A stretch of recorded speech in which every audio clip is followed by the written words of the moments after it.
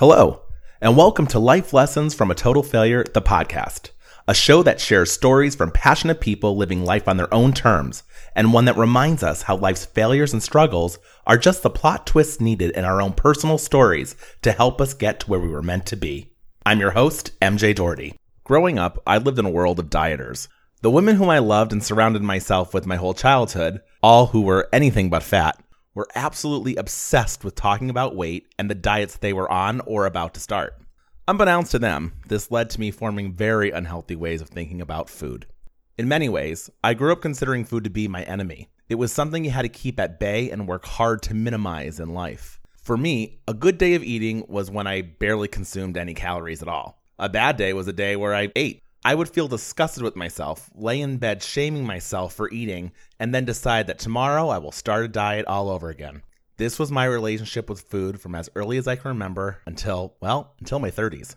And while I was actually pretty fit most of my life, in the mirror all I saw was a fat guy. Then after a lot of turmoil and drama in life, I finally manifested that obese man I saw in the mirror into my reality. Now I really was a fat guy that really had no idea how to move forward because I didn't know anything about food and health.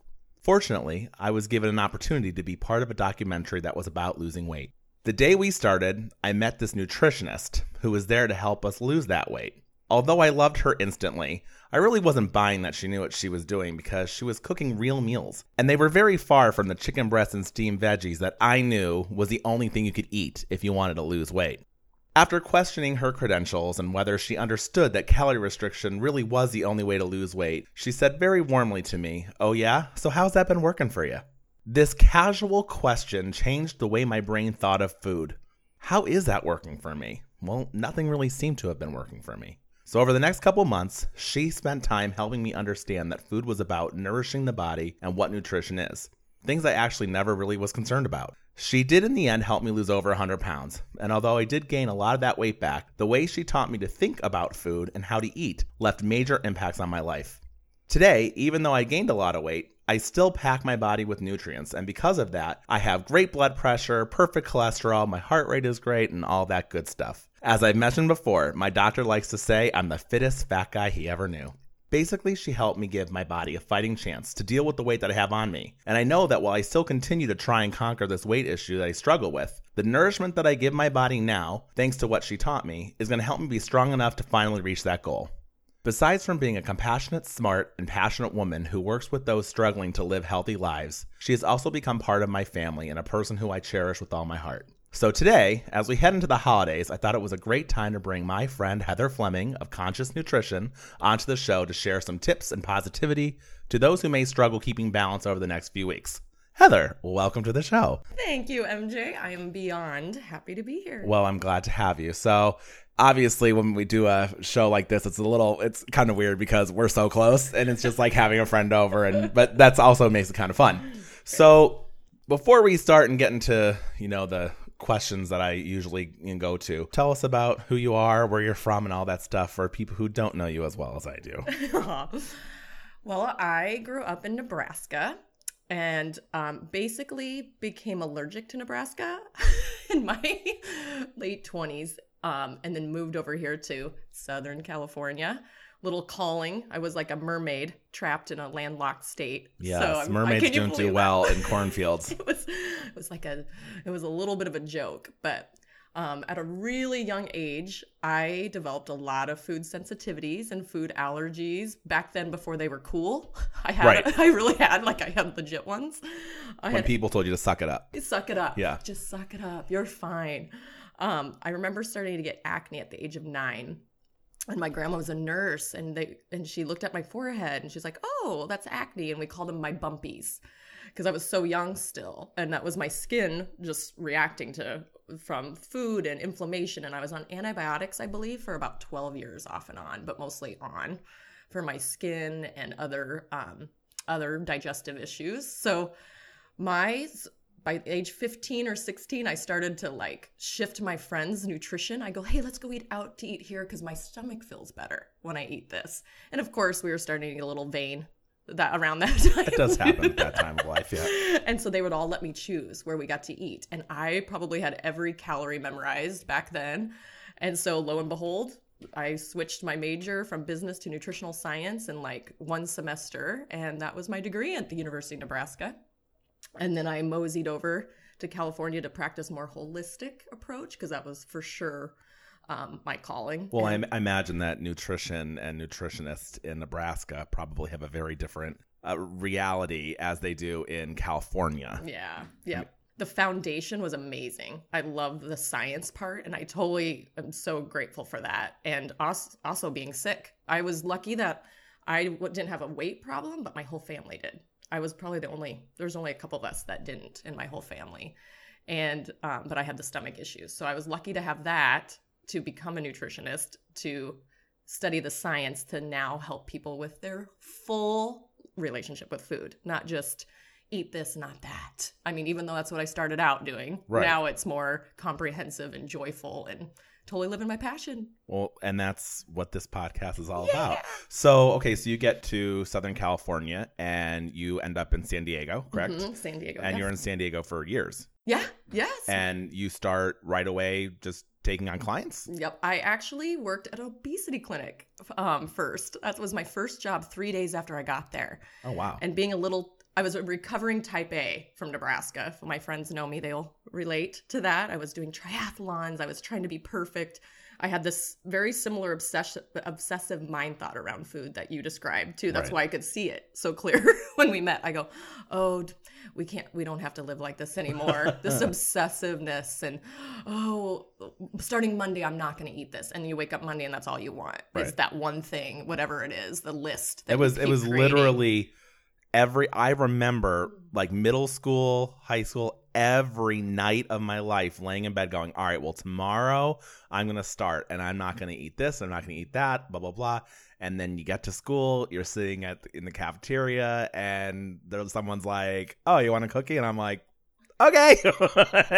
And then, you start that repeat the pattern over and over again. So yeah, it's, I know I'm not the only one. Nope, you're not. And so yeah, that recovering type A woman came from Nebraska over here to California and saw how happy people could be not being type A. And I went, oh, I'm in. Where do I sign up? But I didn't have a job for 3 days. But the third day I got this job after I moved here with an obesity clinic. I can't even remember the name of it. But it was a bunch of people that did the lap band surgery and then gained the weight back. Yeah. And so we were helping them. So I worked with this doctor and a great team. I learned a lot again. And then I went on to work with spinal cord injuries as a nutritionist and trainer. And then I worked for an integrative doctor. That was right then. I came at the perfect timing when a bunch of medical doctors were hiring a nutritionist in San Diego. So I worked with 2 of them. I would go back and forth to their offices and I would sit in with every client and learn so much. And I would say that was my next big learning curve. Yeah. Was with those clientele. Well, it's interesting. You've had a really fun career because you're not tied down to a certain place. And if you know Heather, she's kind of like a nomad. She has, her car is packed and you never know where she is. The first question I ask her when I talk to her is not, how are you? Or what's going on? It's, where are you? Because you never know. She can be in San Diego one day, then she's in New York doing something or somewhere in between. So the nice thing about your job is that you get to help people not just in one place. You're helping them all over the country and all over the world. Last night, she was at my house doing a cooking demo for a lot of clients that were from Australia. Yeah. So Americans really think about struggles with weight and nutrition as an American problem, but it's a worldwide epidemic for people living in first world countries. I mean, it's so sad but true, where we're so worried about losing weight and not eating. There are so many places in this world that people are worried about just getting enough to get through the day. And it's that's a whole other topic onto its own. I agree. Like seeing those vibrant kids that eat white rice every day and then we're scared of, and they're like joyful and, living so wonderfully. And then there's people like picketing about like white rice. Yeah. Right. We have over here, then I'm always like, oh, be careful. And what I've learned about that is it creates this mentality of confusion and kind of chaos, because someone like me who has been on every diet, who has learned so many different things, even after you've taught me all that I know, I still will go through the whole, well, wait, that's bad. Oh no, why is it bad? Is this good? Bad, good, bad, good. And it's like this craziness that goes in your head, and it makes it so difficult for people to Well, it just makes them exhausted. Exhausted. You get exhausted. And then like I give up that feeling. I don't even care anymore. Like we've all been there, like with our computers. Yes. Like, oh, exactly. God, I'm going to walk away for a minute. I know this is so crazy, but you 80s kids will understand.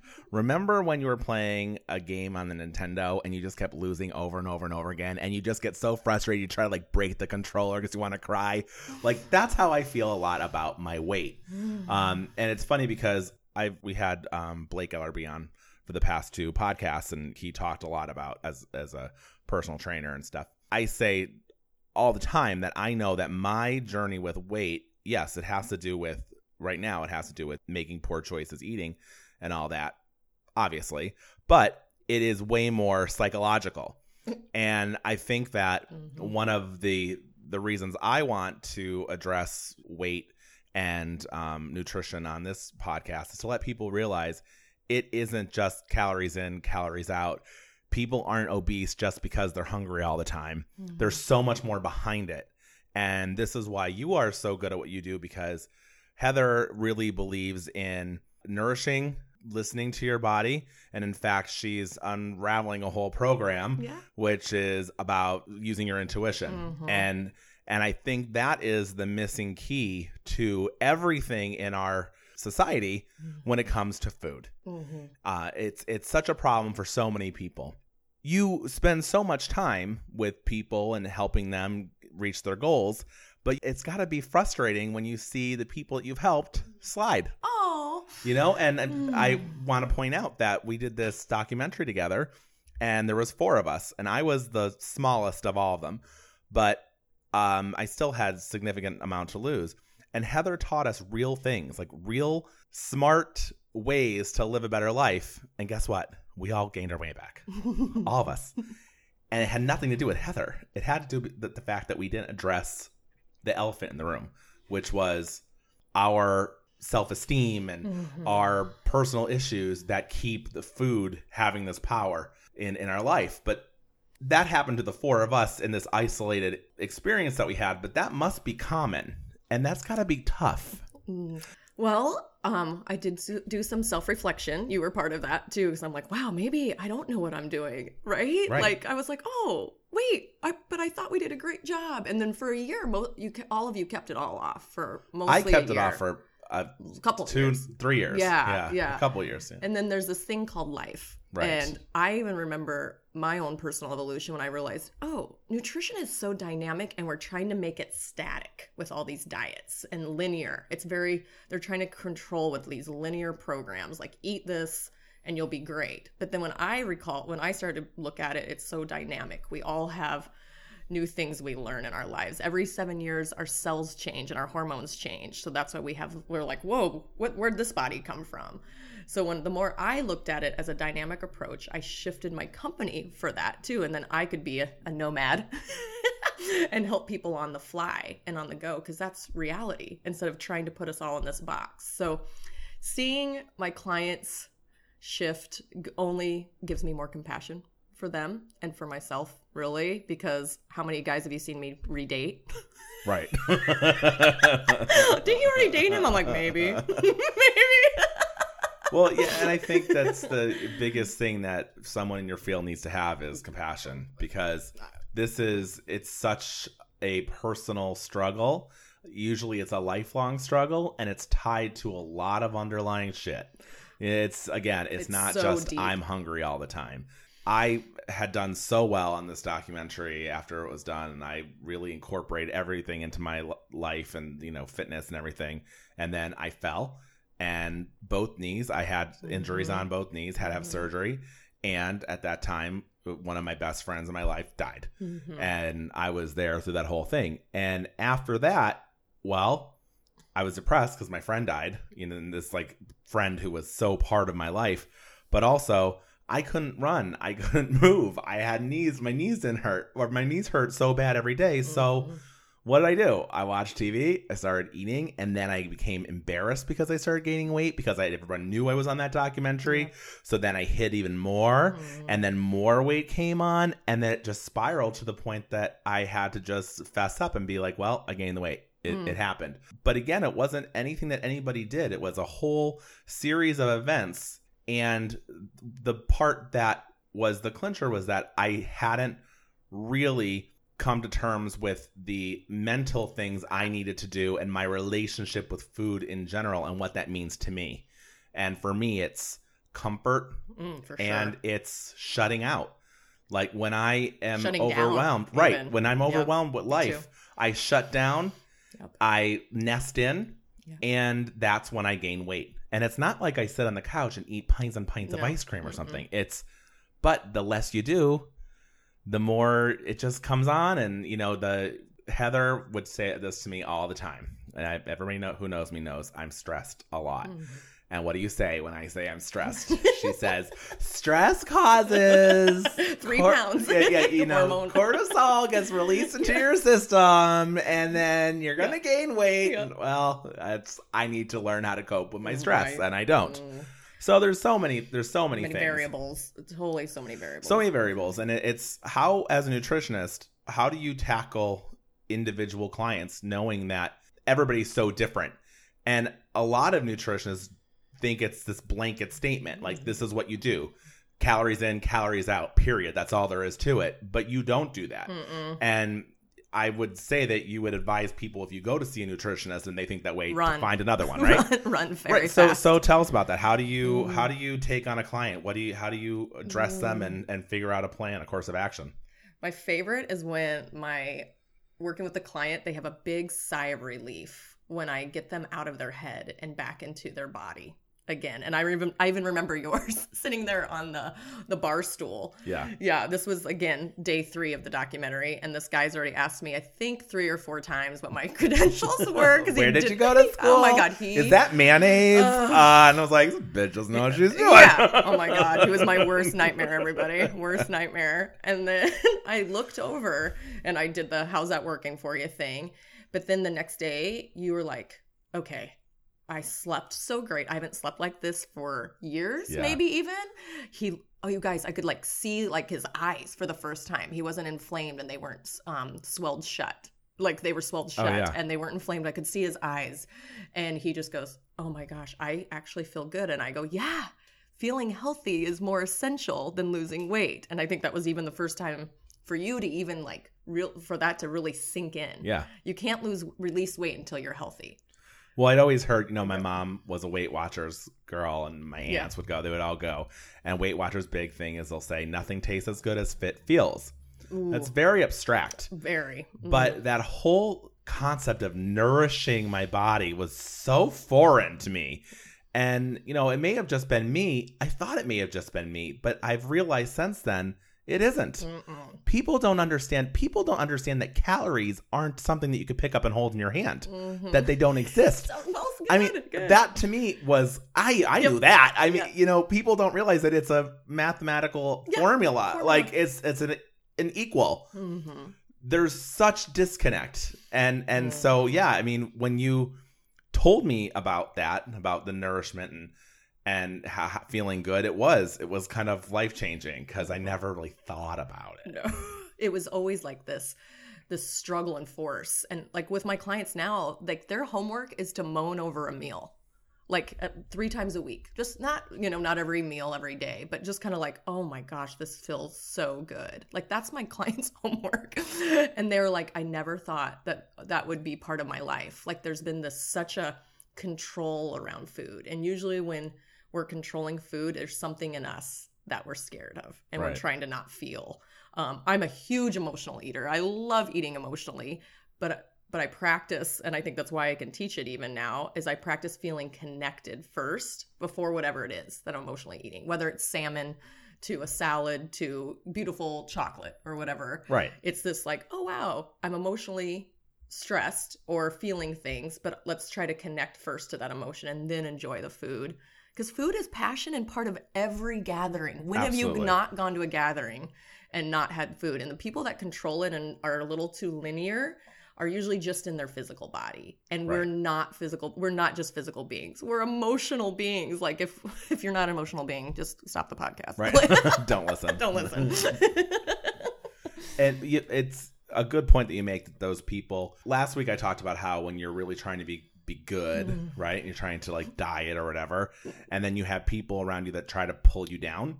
And that happens a lot because people are uncomfortable that you're doing something that they may think that they should be doing too, and they're projecting on you. But then there's another extreme where there's people that are so over the top that they won't eat. They bring their own food. And that makes you uncomfortable too, because you think, oh my God, like live your life, like have a piece of cake. The world is going to spin. The sun's going to come up. You know what I mean? You're going to be fine. And that was the thing that was interesting about you, is her philosophy during this was take 2 cups of vegetables, put on your plate first. And then if you want to stick a piece of cake on top of it, fine. Yep. But eat that cake with those 2 cups of vegetables, because that will give your body the nourishment that will help it be able to counteract the crap that you're putting on top of it. That to me like blew my mind. It's not about what we ate always, because I hope to have a brownie when I'm 98 with my girlfriends. Like, I'm not going to sit there and go, oh, I'm sorry, guys. Ladies, I'm not going to partake. It's when we eat the brownie or the cake, what our body really needed was actually some more vitamins and essential minerals. So we're actually then depleted and malnourished. And that's what I thought of when I started working with obese clients. I go, oh, cool, they're just malnourished. I had no stress over it. That was just my first philosophy. I'm like, oh, good, I get to feed them. And then we named, that was the name. The documentary, which we are not suggesting you go watch. There's been lots of versions of it. It's we don't even know exactly what it is right now. It's not being released, so it's not even a big deal. But yeah, it was called Feeding Obesity because the only way to beat it is to feed it. And we were going after the biggest loser of all of this restriction, and like Biggest Loser people were falling like flies to, you know, just like not healthy and having issues. So the goal was to counteract that. And even during the documentary, we were like, we're missing more of the psychology. So we brought in other experts in to help support with that, because it is so dynamic and so much larger than just, I ate a brownie, I'm wrong. You know, that guilt and shame is what drags you down. And then I went and became a self-righteous eater. Oh, for sure. I was a clinical nutritionist. So, of course, I'm going to be self-righteous and eat raw foodist. And then I was like, wait, my social life it sucked, and I wasn't happy those months. And so I'm like, wait, I'm in charge of this. I'll find my own balance. So I love that I went and learned all the science, because for my own personal well-being and to share and teach, but it's your own relationship you're constantly creating, just like you do with a spouse or significant other or your family or money. It's just another relationship that you're looking at and not trying to control. Well, and the control thing is really what boils down to the make or break point, because you can control it. If you control it too much, you're going to be extreme. And if you don't control it enough, you're going to be extreme. So you have to learn how to find this balance. And that's the whole thing that I use as my philosophy is an emotion. Don't let the high be too high. Don't let the low be too low. Keep in the middle. Well, in food, in everything in life, don't take it to one extreme or the other. Keep it in the middle, because it creates balance. And I clearly have shifted that balance a bit in the recent years.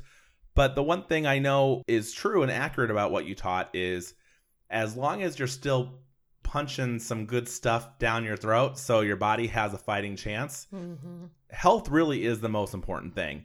And having an extra 75 pounds on you is not good for your body, but my body's still running really well.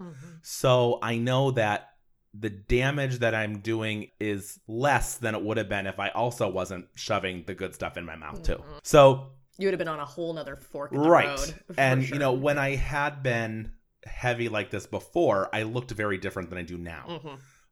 So it's a different kind of thing, because my body has changed and shifted a bit, and I still have moderately good health. Actually, I do have good health. It's hard for people to understand when they see that I'm a heavy guy, but I am actually pretty darn healthy, because I know that my weight has to do with a lot of other things. And that's the next part. Do you think that as a nutritionist, you really should also get like a degree given to you as a counselor? Because I feel like a hairdresser or, you know, a bartender, a nutritionist you start talking and everybody dumps every deep, dark thought they ever had on you. How's that? Like, how do you not bring that on you constantly? doing a lot of my own self-education and my own little retreats too. Yeah. So psychology is like probably the number one thing I'm studying on the side, actually. All the little seminars or self-help things or little workshops that I do. Working with obesity, I learned that it's a lot of people had emotional and physical abuse at a young age, and the body is smart. It'll make you feel safe no matter what. It'll put on that 20 pounds in a month if it doesn't feel safe, because it's this feast or famine, fight or flight. So that's the main word to look at. What's going on? Why aren't they feeling safe? So yes, I do hear a lot of stories.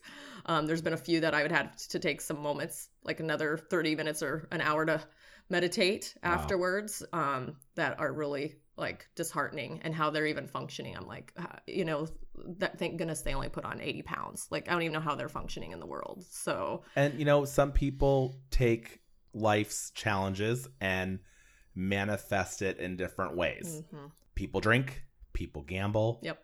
People have sex. Mm-hmm. People shop. Shop is huge. There's so many, and then some people eat. Mm-hmm.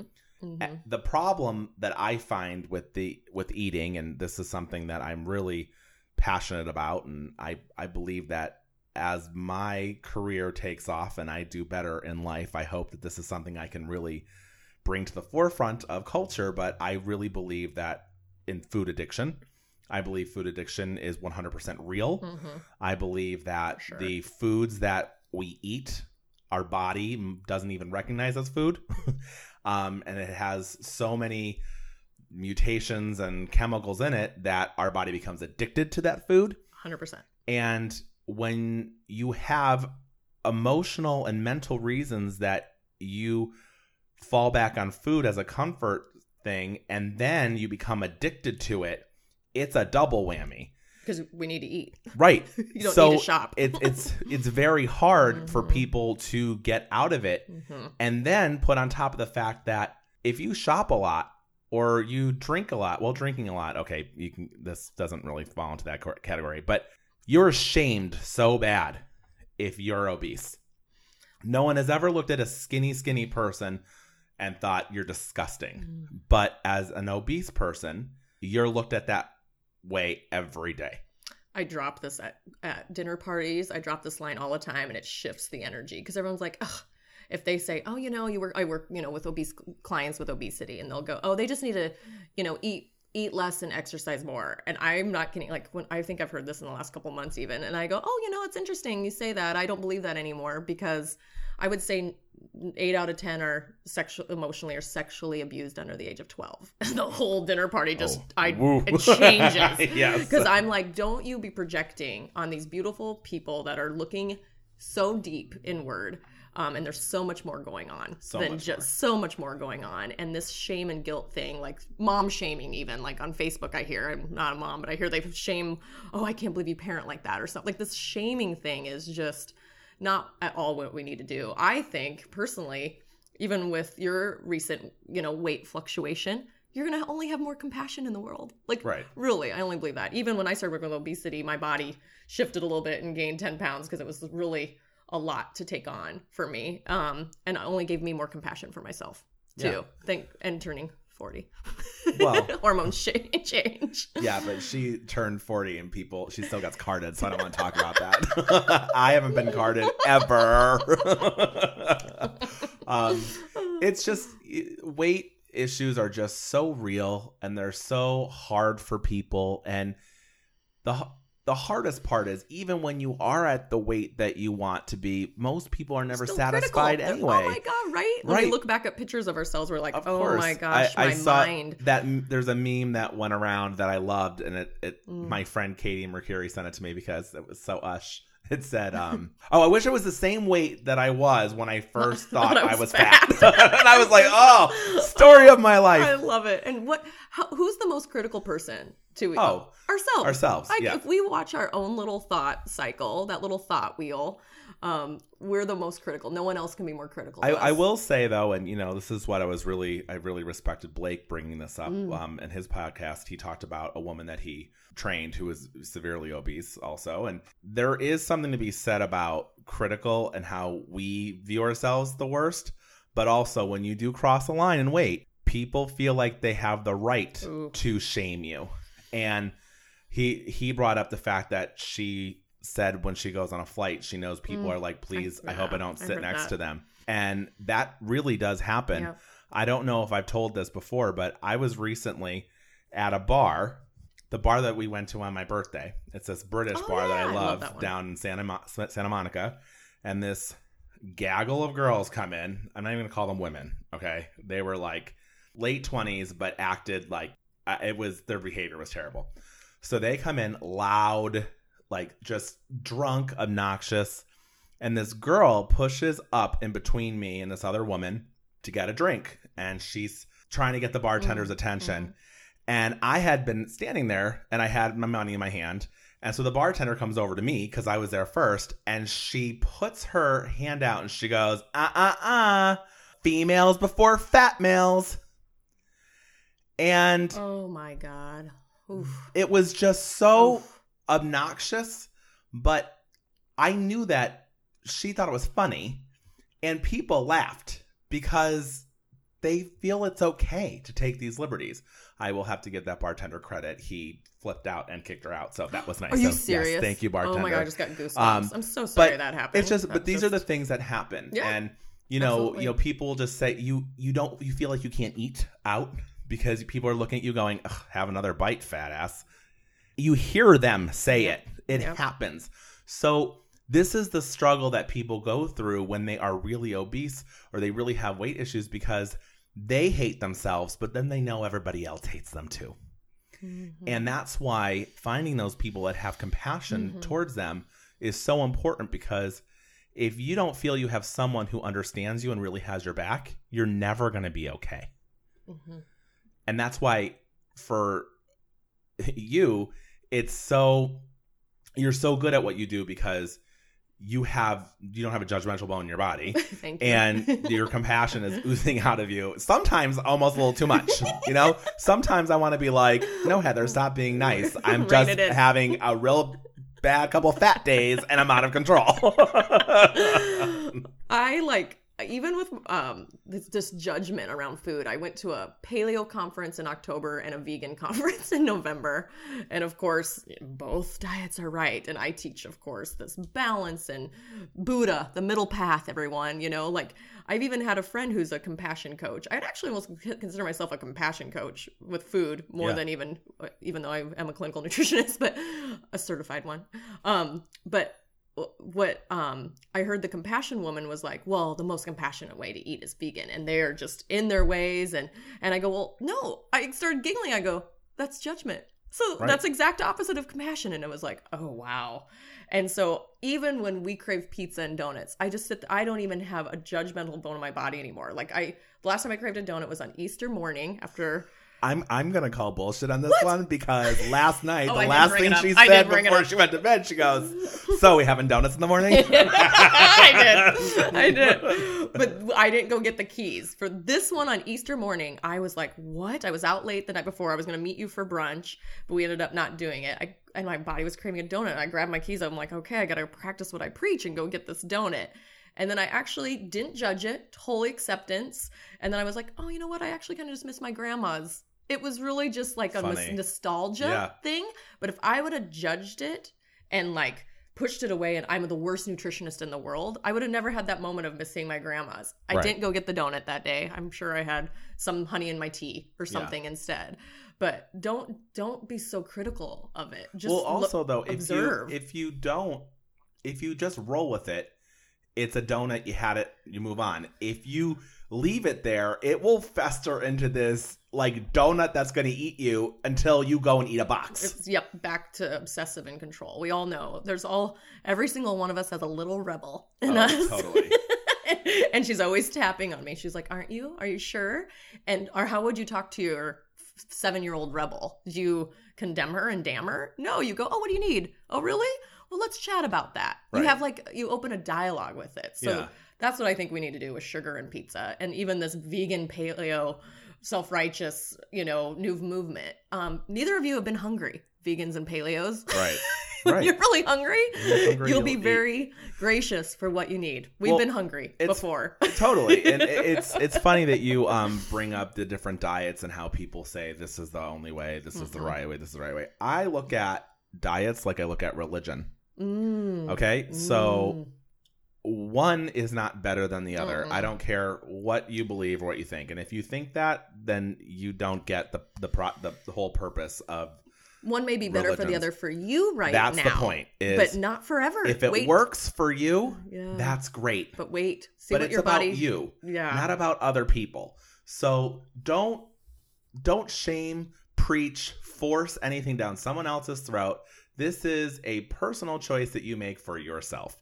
So if you like being a vegan, it works for you, good. Great. Run. Why do you have to convince someone else? Because if you have to convince someone else, you're not really convinced yourself. And it's this living in LA is hard because people are, obnoxious doesn't even cut it when it comes to the opinions of how you should eat.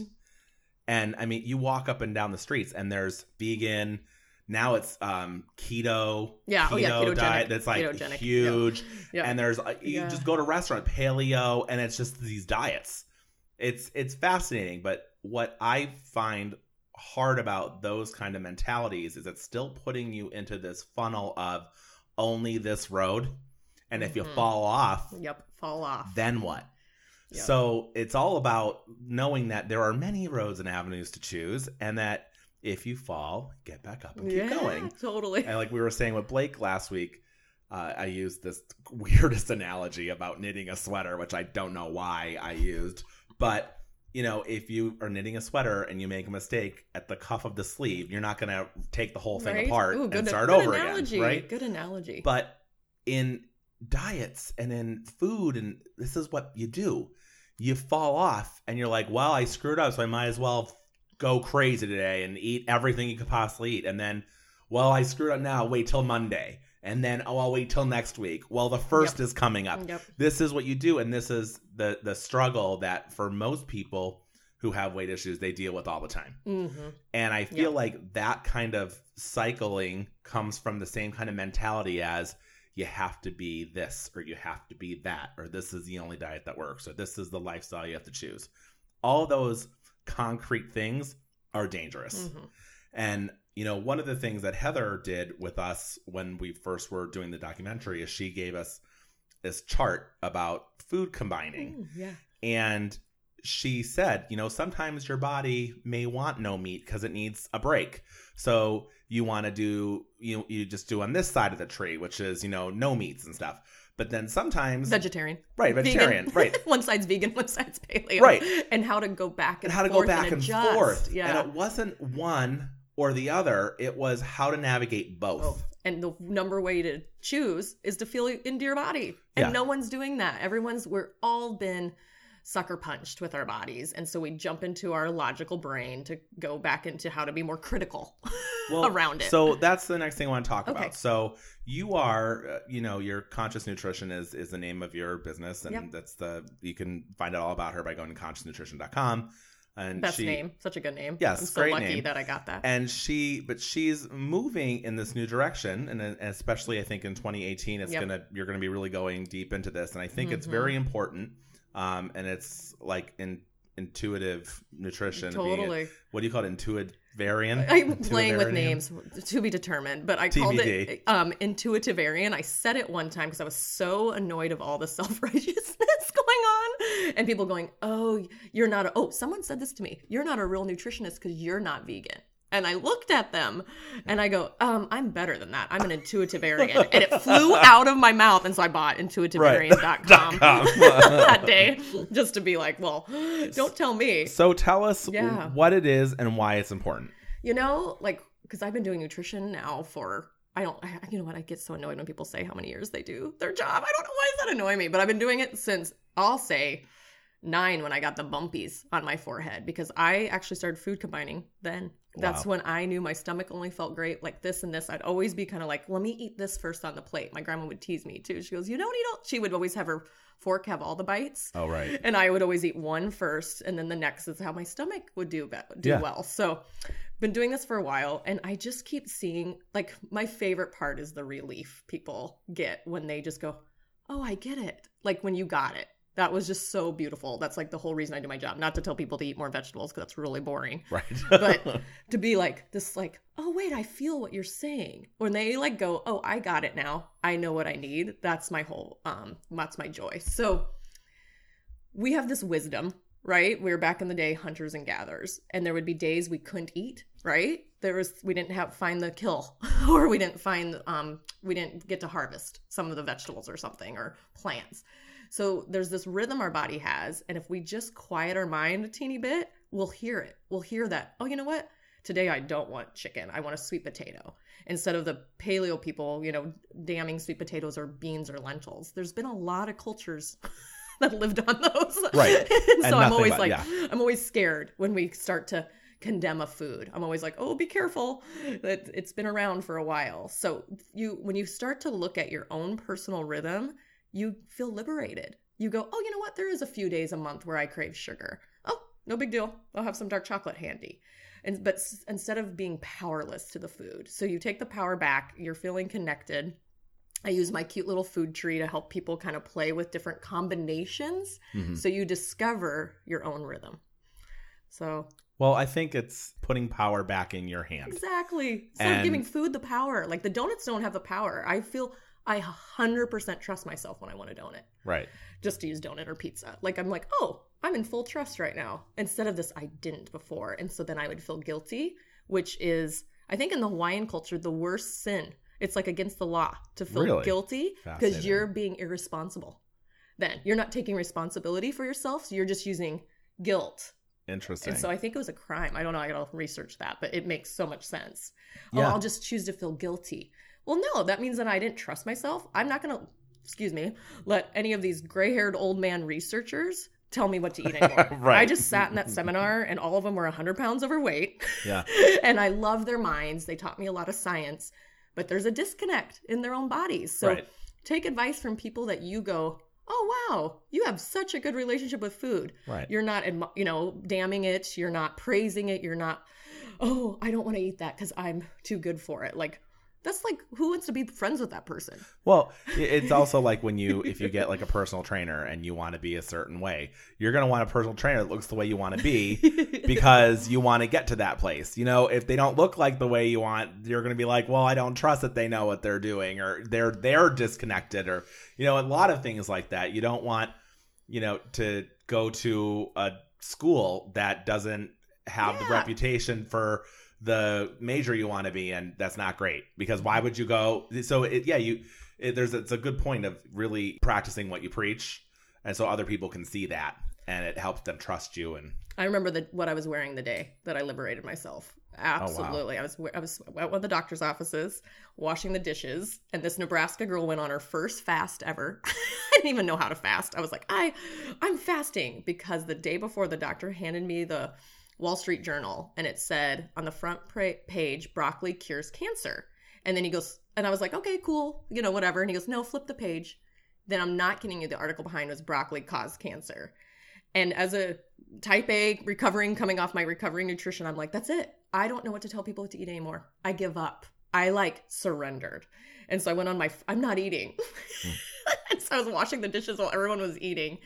And I remember what I was wearing. And I remember going, wait a second. Why am I giving the power away to the newspaper? Right. Why am I giving the power away to this doctor or to this person? I go, I'm going to figure out myself. And I started that little chart that turned into the food tree that my friends helped me draw. But it was this cute little chart. And I'm going to go, okay, you guys, just experiment with this and see how you feel. And then I started my own business. That was it. That was like, I had clients coming in and I was like, oh, I think I'm onto something. Yeah. Let's just experiment and find our edges. And that's what I did with you all too. Like we had a week of comfort eating. Remember that? Yeah. Oh, yeah. I wanted them to have like reality when they went out in the world. Like, I'm like, okay, you're going to crave mac and cheese. You're going to crave, what do we all love? Tuna casserole, noodle casserole. She made chicken salad. Chicken salad that with was mayonnaise. with mayonnaise. That was the first day. And I was like, this bitch doesn't know what she's doing. Because they're all coming off fast food. So they are addicted to sugars, salts, and fats. And so I was like, okay, I need to give them something with those.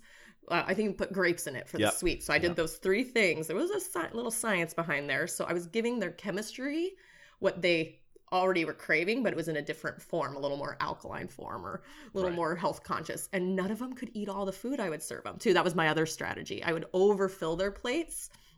So mentally they didn't feel deprived. Right. Yeah. Which to me is a big deal because I've talked about before, I would rather starve myself for 2 days and then be able to sit down and have a huge portion of something. It's how my brain works. I'm like, I think that's our middle America. Yeah, I'm a big eater too. We like to have those big meals. I do too. So this idea of being in tune to your body is obviously it's actually so common sense, and yet I think everything in our culture tells us to not listen to ourselves and listen to everybody else, which is sad. And I talk all the time about when it comes to life's lessons and failures and issues is listen to what your body and what your mind tells you to do, because your intuition is usually spot on. I mean, I hope to not have a job anymore. I hope everyone figures out their own nutrition. I'll go become a professional hula hooper or something. I'll be like, game on, everyone. You got it. Like, I don't want them to need me to be their expert. I want to help guide them to be the expert of them. That's the next phase of the program is like, ooh, what's this process look at? Like, what does it take to experiment with yourselves? Because I've shifted. I am more vegan now, but if I go too long, I went and made liver twice because I went too long, and I could feel I started to go a little too anemic, and I went, oh, that's not right for me. And so it's a constant, like sailing. You chart your course. Right. That's my favorite analogy. You chart your course, and then you have life happen. You don't know everything. Your body does. We have to just shut our heads up and listen to those little subtle cues it's constantly giving us. And I think the one thing I also want to keep harping on, because I don't think we think about this enough. There's nothing more important than making sure our body gets what it needs. Without it, we're dead. We're done. So you're never going to achieve that goal. You're never going to have that relationship. You're not going to be the best mother. You're not going to be the best father because you're sick. You're dead. Yeah. You have to take care of yourself. And that does not mean skinny is healthy and fat is unhealthy. So people need to remember that stuff. So, okay, before we start wrapping up here, because she's a very busy woman and she has another interview after this today. I'm so LA. She's so LA. I wanted to bring up this part of the program that you did with us, and I don't know how people can do this, but I think it's a really good tool for if you're going to try to see what's going to work for you. She has this reset program that it was like 3 days, and you ate specific things, and it was structured.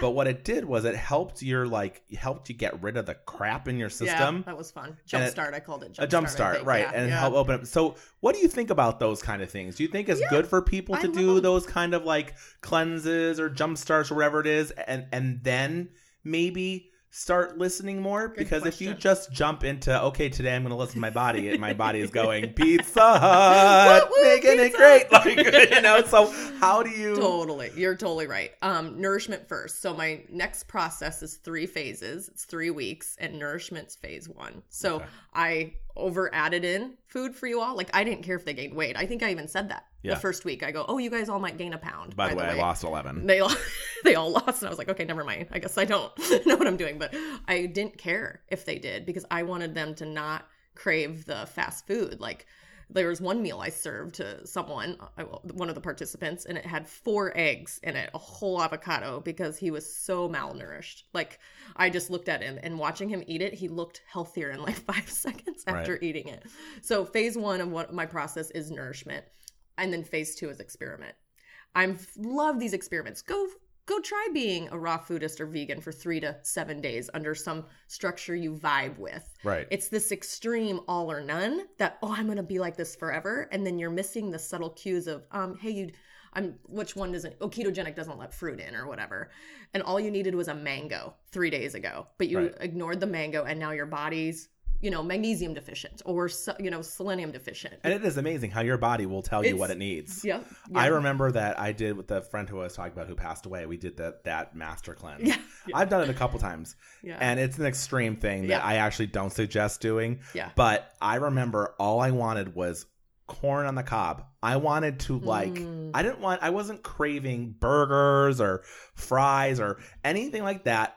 I wanted corn. I could not get corn out of my mind. And the first thing I did after I broke that fast eat is I couldn't eat enough corn. Yeah, so interesting. It's starchy. My body must have needed something that had corn. Totally. Another time I did it, it was like an avocado. Like I just was focused on avocados. The weirdest things.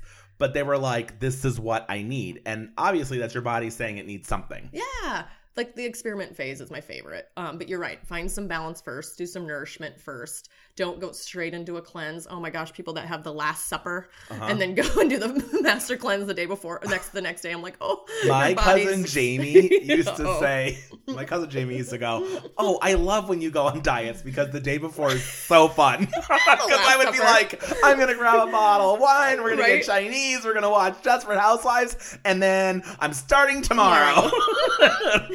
And so why don't we give ourselves this pleasure all the time? I see that with a lot of my female clients too, that work very more masculine jobs. Let's just say lawyer, something like that. They're have to be in their left brain. Oh, there we go. Left brain all week. And then on the weekends, they're like, oh, I just want to go. That's for everybody. It's not just that, but I see that in a constant pattern. And I go, why don't you give yourself like a bubble bath and some goat cheese on Tuesday instead of waiting till Saturday to get everything you've been desiring in on one day? Because there's a desire. Also when you do that, you end up feeling sick and like crap then for another day. Or more. Three. So it's like it's a balance. Hangover. And speaking of balance, we are starting this holiday season off. I love it. It's a hard time for people to find balance because there's parties galore and it is the season to overindulge. Mm-hmm. So we talked about your programs that's going to be released in 2018 in the new year. And at the end, I want to make sure that you give people the information so they can look into that because I think it can change lives. Thank you. But right now, I want you, if you can, give a couple tips of how people should go ahead and tackle this holiday season so they still get the full experience, but they don't get into the mentality, well, I'll start January 1st because you don't want to do that either. You don't want to get too far down the rabbit hole. So what are good tips and tricks to think about while going into the holiday seasons? Thank you. My friend just said something so profound to me. She goes, there's that obsessive thinking that you and I are really professionals at. Then she goes, what about the passive? Just like, fuck it. I'm just not going to worry about it till January 1. And I was like, oh man, that's just as destructive. And I just got this light about it. It's next week's blog probably. But there's this passive way too. What's it going to take for us to take that responsibility and go, you know what? I deserve nourishment right now. Whether it's 2 sips of a vegetable juice. Like it's not this that extreme thinking is like waking up on Monday morning, climbing Mount Everest every Monday morning. So you're setting yourself up for failure. Perfect word, right? Yeah. How many times have we all set ourselves up for failure? And so every day of my life. So Monday morning, you're like, I'm climbing Mount Everest, and it's noon, and your hair's a mess, and you're disgruntled. And you're like, not gotten I'll do it tomorrow. Yeah, you haven't. Your list is just sitting there, and you're like, oh my God. Right. So figuring out how to set us up for our own selves up for success is playing this fun mind game. More often than most now, I laugh at myself. I'm like, oh wow, that was way off. Like this laughter at myself instead of this critical this personality. So watch your mindset. Be careful if you're too passive and you're too obsessive. So if you're going to that your work holiday party, don't be like, oh, screw it, I'm going to go balls in. Yep. Mm-hmm. But also eat that candy or eat that cake, have something, enjoy, candy. Have a couple drinks, but maintain the balance. I even just did a blog about a study where they gave 100 and some women a piece of cake and a glass of water, and within 4 minutes they had to eat it. Or was a donut. It actually was a donut, excuse me. And then half the group got told, oh, don't worry, everyone's doing it. That's part of the study. So they were like, oh, like they had this and they were all on a restrictive diet. They were relieved. They were relieved. The other half was not told this. So then they got to go eat candy. The ones that were not allowed, like that were told that compassionate it's okay. words, that it's okay, ate 40% less candy. Wow. 40 to 70. Because the power was taken away. The power was taken away. Yeah, it's amazing how we do this in our brains. So we do it to ourselves. Yeah, do it to ourselves. So going into the Christmas party, you're like, I can't. Well, that means you're going to just do it. You're just sitting there giving all your power away the food. So I'm a huge fan of just taking that 5 deep breaths because that calms our nervous system. It gets us out of fight or flight. Right. So we go from sympathetic to parasympathetic. So we go into the party more connected and calm, and we're not like needing the food to ground us, which we all get. Yeah. Food to ground us and give us that comfort and that relief. So do your 5 deep breaths. Be careful of the thoughts going on in your head. Enjoy. A couple other secrets is herbal tea or lemon water or a protein shake before you go in. Give yourself hydration. Okay. Usually there's, or a veggie juice too. There's usually, most of us are borderline dehydrated. So that hydration. I thought you were going to say most of us are borderline alcoholics. So make sure you have something in your stomach. That's really what I thought you were going to say. Build a base. I'm going to need you to build a base. Right. Because a bottle of red wine will probably be going down over the course of the party. We don't have any experience over this. No, actually, I believe my words this morning were, "Oh my God, we actually didn't get hammered last night. Good job." We don't get hammered. We do like to share our bottles of wine. We had when we're some red together. wine and decorated the tree. It was perfect. And I had a cooking show, so we had 3 gorgeous soups that couldn't have worked out perfectly. They were so good. I was impressed. I tried 3 brand new recipes off the cuff, and they worked out so great. So because you know how to make cuisine with real foods that have natural flavor. Yeah. Which means it's going to taste amazing. We felt so supported. Yeah, right? It was so good. Even going into the holiday party, or just be like, ooh, what do I need to feel more supported today? Yeah. Because we all start to go down the rabbit hole. Like, oh man, I had sugar on Thanksgiving. I had 2 pies or 2 pieces of pie. I had a leftover one for breakfast. And now you crave sugar for 72 hours. So instead of damning the sugar craving, go, oh, you know what? These next 3 days, I'm going to have a little more sugar craving. I'm going to have some honey handy. I'm going to get a mango or a persimmon. I'm going to support myself with that sugar craving. Right. Instead of trying to push it down. Come off of it. And come off of it in a natural way. Yeah. Don't try to go cold turkey. The other thing about holiday parties, which I always did try to keep in my mind, there's always terribly delicious foods, but there's also healthy, delicious foods. Always, yes. So I always hit those first. Totally. And eat those first. Mm-hmm. And then I cap it off with the stuff that I love that's terrible for you. Yep. Don't go right for the cheesecake. Yeah. Have the veggies and the cheese and crackers and stuff first, and then go. Yep. I know a lot of people would say cheese and crackers aren't good, but if they're real cheese and it's, if it's real foods versus, I don't know. A lot of European cultures are eating those and they look pretty they're healthy and happy fine. to me. And then one other thing I want to say for listeners that if you're those lucky listeners, those few that have no problems with food and you're like my dad or one of the Dohertys that in my family, all the Dohertys, they have no weight issues. They're skinny. They have a salad every day for dinner. They have their dinner and they move on. They say, they've been the same size waist their whole life. Yeah, I definitely don't understand. But if you're one of those people and this podcast means absolutely nothing to you, it does, because you probably have people in your life who are struggling with this. In fact, you do. You may not know it, but you do. And by you hearing this stuff and understanding, you're going to be able to help them so much more. Yeah. So even if this doesn't affect you and you're the lucky few, it affects everyone around you. Yep. And just be aware and be compassionate and understand that it's a struggle for people. And don't ever shame anybody. Yes. Don't ever try to talk down to someone. I'm an anti-shamer. Understand that this is more than meets the eye. And it's unfortunate because it's an issue that is all about the eye. Oh, wow. So, really just remember that. And just help people with your own connection. Just be like, oh, hey, this is what works for me. Before we go out for lunch tomorrow at noon, let's call each other at 11 and see if we're even hungry or if what we're hungry for. So I never book a place. I always say, hey, let's check in and connect. So there you are giving permission for everyone to check in and be available to like what is like, oh, you know what, I'm not hungry, do you care if we just get tea? And then all this relief, all this pressure of like, oh shoot, I have to go eat with them, and what are they gonna think, and da-da-da. You can lead and be like, you know what, this is what works for me, do you care if we have tea? And this is a very common thing. It's huge. It liberates the whole world. It's very common, especially in places that aren't sunshine 97% of the time. Correct. I remember like moving away or going to college or whatever and fitting in 18 people at lunch, dinner, breakfast, this, that. It was all revolving around going to eat. Well, that's ridiculous. You can't do that. So it's okay to say, you know what? I really don't want to eat lunch now. Why don't we go and walk around the mall? Yeah. Or let's go do something else. Grab a coffee. Because then we're all like enabling each other's disconnect. Right. Too. Instead of like, oh, wait, can we check in and see what we need? And it's just, what an idea.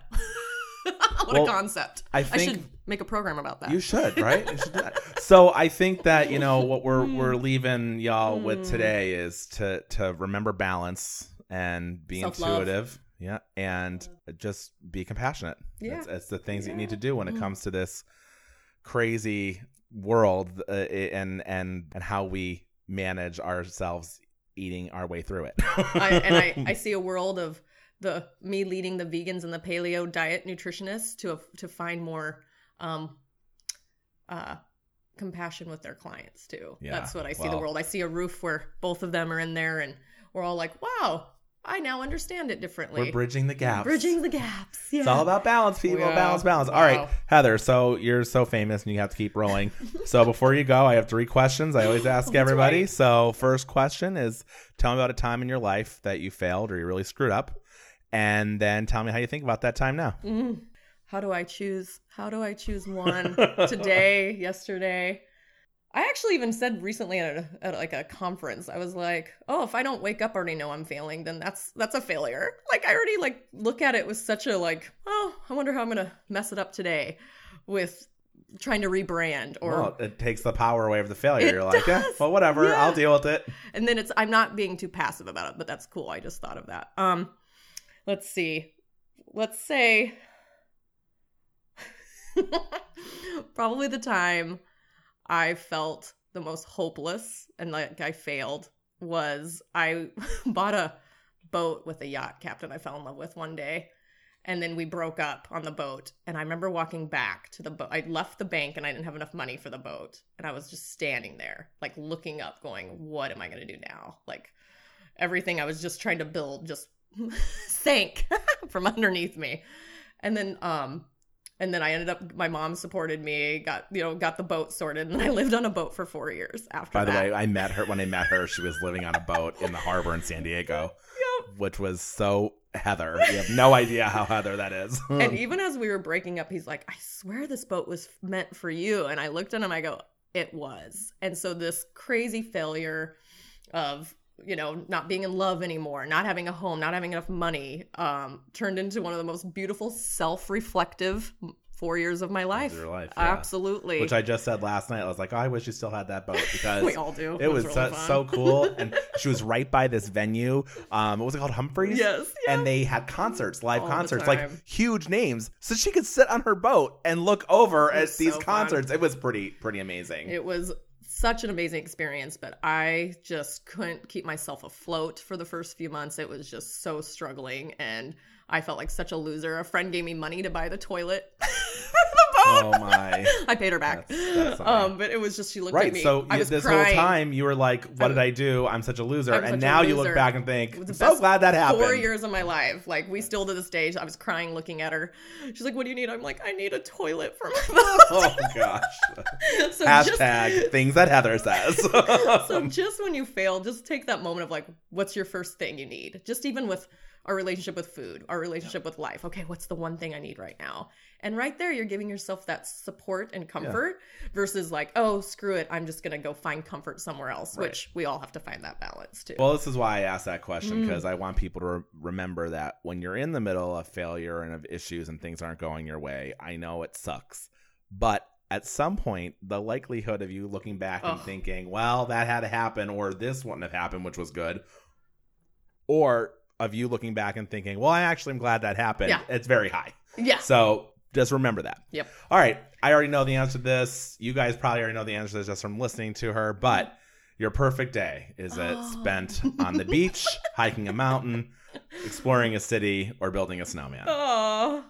Wasn't it ocean? Did you say ocean? Yeah, on the beach. Oh, sorry, beach. Oh, duh. I was totally so far. I just sailed from San Diego to Catalina, and That's I was how she there. spent her Thanksgiving. I was there. I was like, I don't even know what words he's saying. She's an ocean girl. I'm an ocean girl for sure. Like, again, the stranded Midwest mermaid. Yeah, like, she's a mermaid. Seriously. Yeah, for sure. All right, well, that was an easy one because I knew that. But the most important question, what is your favorite theme song? Gilligan's Island. Oh, Good one, right? That's a good one. That's pulled out from the archives. Right? I was driving up here. What day was that? Sunday. And I'm like, oh, I know he's going to ask me that. I have no idea. I'm over at a friend's house. He just got back from the Bahamas. And he goes, oh, guess what? Here's Gilligan's Island. He shows me a picture of what they used on the sitcom. And he that's hilarious. sailed to it. And That's I went, amazing. I looked at him, not even didn't care enough about the picture. I go, oh, you just gave me my perfect sitcom. Oh, I was totally wanting to be Ginger my whole life. I was just going to say, she likes people to think she's Marianne. She's Ginger. Guys, she walks around. She's like, I'm from Nebraska, blah, blah, blah. But inside, she's like, movie star. Totally. And I had this love. I was like, no, I'm Marianne. No, I'm Ginger. So you're right. Of course. You are. Forth. Yeah. I went back and forth. Depends on the day. But no, she's a Marianne in the streets and a Ginger in the sheets, I think. Put that out there. You heard it here, folks. All right. That's a big advertisement. we should curb this and end this now. All right, Heather. This is why we're friends. So you can follow along with Heather on her social media. Her handle for Instagram is Heather Dawn Fleming, like the morning. At Heather Dawn Fleming, FLEMING. Thank you. And then her website, ConsciousNutrition.com, and it's the Conscious CONSCIOUS. Right, it's not conscience. Everybody spells it that way. ConsciousNutrition.com. And look out for her intuitive program. Intuitivarian coming out in I think January 2nd. Yeah. We'll make sure we post something about it. Thank you. She does great videos, Cooking with Heather. My YouTube. Yeah, on her YouTube. How do you see that?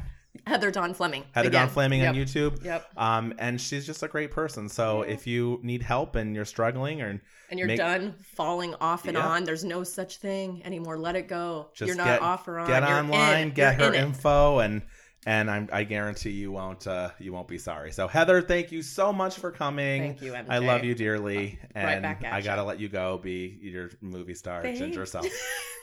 Bye. Bye. And if you enjoyed our podcast today, make sure to hit subscribe and rate, review us, and follow along on social media at LLTF the podcast. I absolutely love getting to this podcast. It is so much fun and want to be able to continue doing it for a long time to come. But it takes a lot of time and money, and that's where you come in. If you think you'd like to donate, check us out on Patreon at patreon.com/LLTF the podcast, or you can donate via Venmo at LLTF the podcast. Just sit right back and you'll hear a tale of a fateful trip that started from this tropic port aboard this tiny ship. The mate was a mighty sailing man, the skipper brave and sure. 5 passengers set sail that day for a 3-hour tour. A 3-hour tour.